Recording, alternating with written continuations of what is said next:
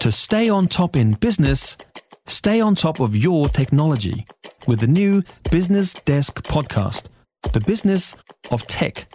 Listen on iHeartRadio or wherever you get your podcasts. Businesses in Auckland CBD frustrated at a fund set up for those affected by the City Rail construction.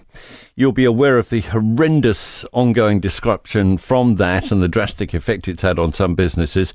80%, though, of those who've asked for help have been turned down or still haven't had an answer. So what is going on? The Chief Executive of the Auckland Business Chamber, Michael Burnett's with us. Good morning, Michael. How are you? Good morning. I'm fine. What are businesses in that part of the city saying to you about this? I think the reality for most of them is that the environment in which they operate business has been taken away from their business model, has been disrupted. They deserved support, and instead they've had hope dangled in front of them and then taken away. They've been told there's what, about 12 million in the pot, isn't there, as I understand it? They've been told to apply for help if they are struggling, but they're not able to prove that they're struggling in some cases.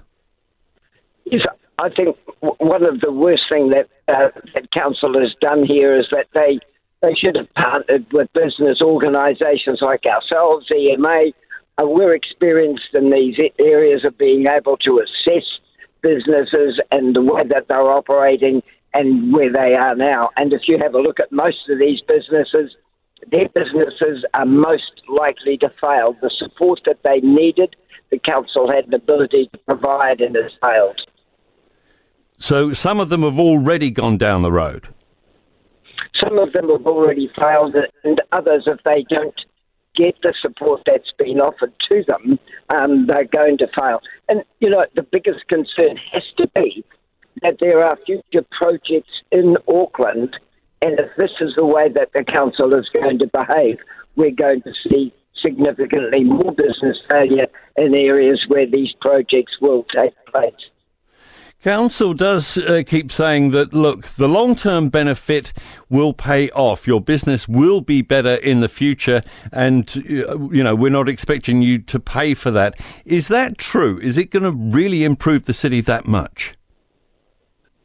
I think it is going to improve the city, the accessibility for people to visit the city long term. It's going to be a benefit for the city and for the businesses there.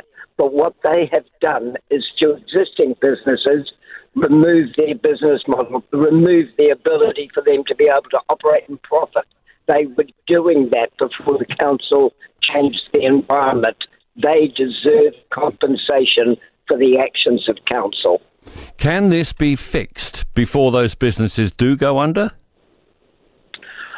I think this has been so prolonged, it's unlikely that many of those businesses that are still there now are sustainable. And so what they should be given is compensation. What we should have seen at the start of this was compensation recognised and paid early. And council failed, and now they've failed also in the ability to compensate with the proof in front of them. A cynic might say they're just hoping that these people will fall over and go away. I think the relationship with government that council is demonstrating here doesn't send good signals. I would certainly like to think that some of the other projects that say that they're planning are going to be planning with greater thought and greater consideration for the environment that they disrupt. Michael Burnett is Chief Executive at the Auckland Business Chamber on that situation. The compensation fund set up for businesses suffering very badly, many of them are, not satisfying their problems.